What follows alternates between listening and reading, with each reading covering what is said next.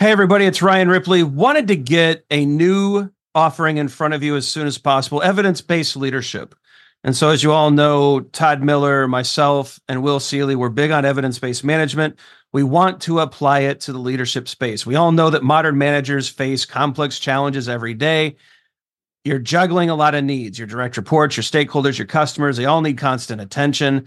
What we want to do is help you manage that. We want you to use information and data to make good decisions around all of these areas so that we're delivering the right thing at the right time for the right customer. And we know that we're doing that because we're using data and evidence to validate all the things that we're doing. And not only that, we're not just looking at value, but we're looking at our capabilities as an organization. Can we deliver on time? Can we innovate effectively? Do we have too much tech debt? Do we have too many things in process? Are we unable to deliver when the market demands that we do?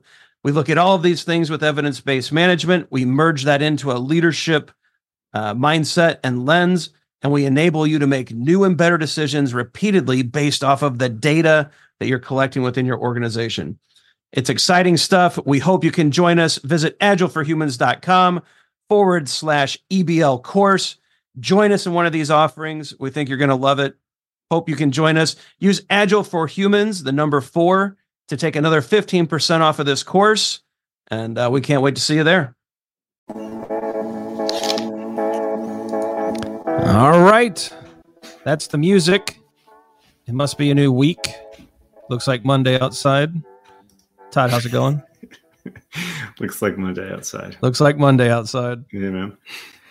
That's Northwest Indiana weather, buddy. It one day it snowed a day last week, and now we went from winter, we regressed. We went back to winter. Now we're in a fall type situation. Later this week, it's going to be like spring, and by the end of the week, it's 80 degrees. I don't get it. Same thing here in Pennsylvania, dude. Same thing. Yeah.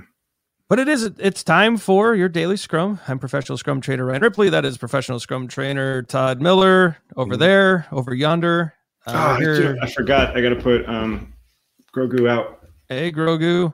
He's just going to work on painting today. With Bob Ross. Yeah. So what we're trying to do here is just help make your Scrum practices a little bit better each and every day, give you something to consider. And hopefully this topic helps you out. Today is one that we get in every single class. Yeah, I'm pretty confident saying that. We are behind schedule. Should we add more people? What do you think, Todd? Yeah, I know this one's especially important to you because of the leadership class and being a steward there and talking about this. I've never been in a circumstance where you add more people and it actually enabled you to deliver. Yeah, this is just it's not a short-term play that leads to success. If you're trying to figure out, like, over the next 6 to 12 months, we want to expand our team's capabilities and capacities. Awesome.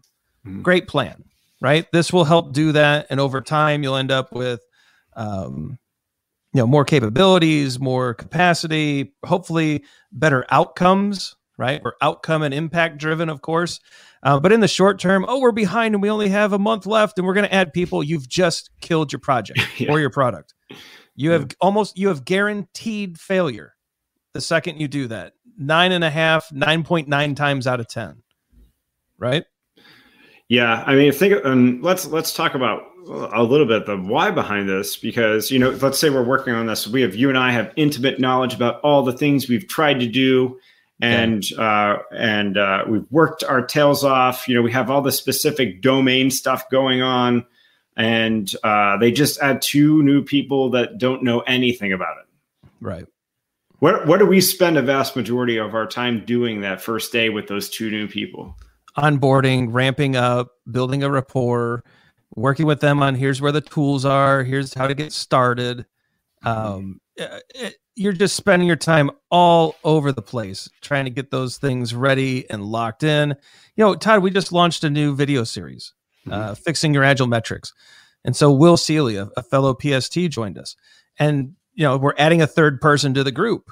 And we've got to get him accustomed to the tools. We probably spent the first hour just getting him into our tool set, getting him into the workflow, how this is going to work, how we do shows.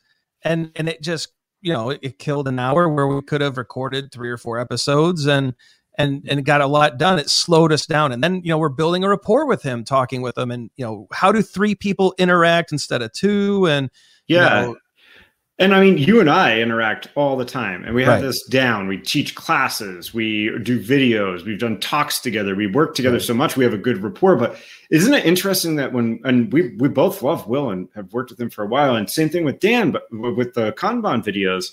But you add that third person, it's like we have to figure. It's almost like we never worked together before. It's weird. Yeah, and so it's just one of those where you got to feel out the situation. You got to learn how to work together.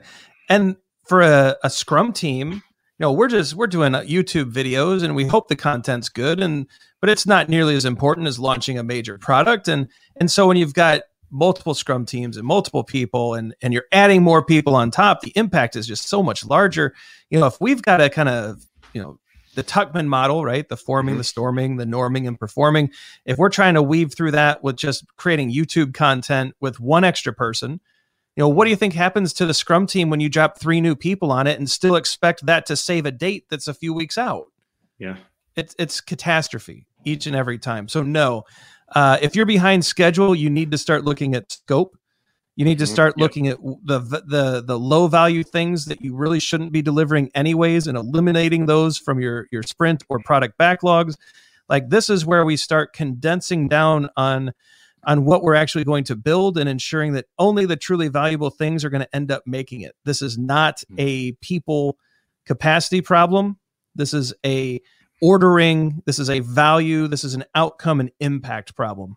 People will not solve this. Yeah. And how did you get into a situation where there is this much urgency around being behind a schedule, right? Like, so were you not, all those things you said, Ryan, I adamantly agree with. I mean, we have to do those things, but shouldn't we be considering them all the time? We shouldn't get to a day where we're just like, hey, we're really behind schedule. We knew this was going to happen 6 months ago and just didn't say anything. So I think there's a lot at play here. It's a great retrospective topic. I really think if a team is ever in a state where they're surprised about something, there's an anti-pattern or anti-patterns at play in their Scrum practice. We should never be shocked about things. We did a video recently that a product owner should never be shocked about what they see in a sprint review. I don't think stakeholders should ever be shocked in that situation. If we're running late and it's like last minute, we should never be shocked by that.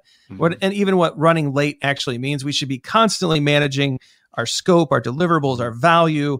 And so that when we get in these situations just don't happen, right? If we're truly working transparently, and we're inspecting frequently, and we're adapting when necessary, this scenario should not happen. It should not happen. Right? So that's the retro. Adding people is not a good short-term solution.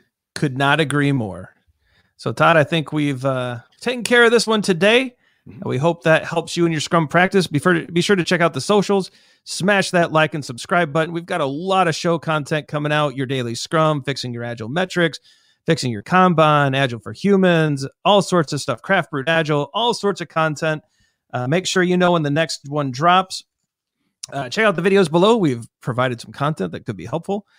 And you know what? Have a great day. Go forward, do good things, and we'll be back with you tomorrow.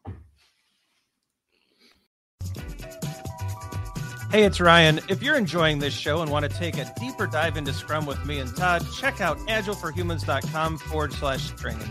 Be sure to also look at the show notes to subscribe to our newsletter, get a copy of our book, Fixing Your Scrum, and learn more about working with us at Agile for Humans. Thanks for listening, and Scrum on.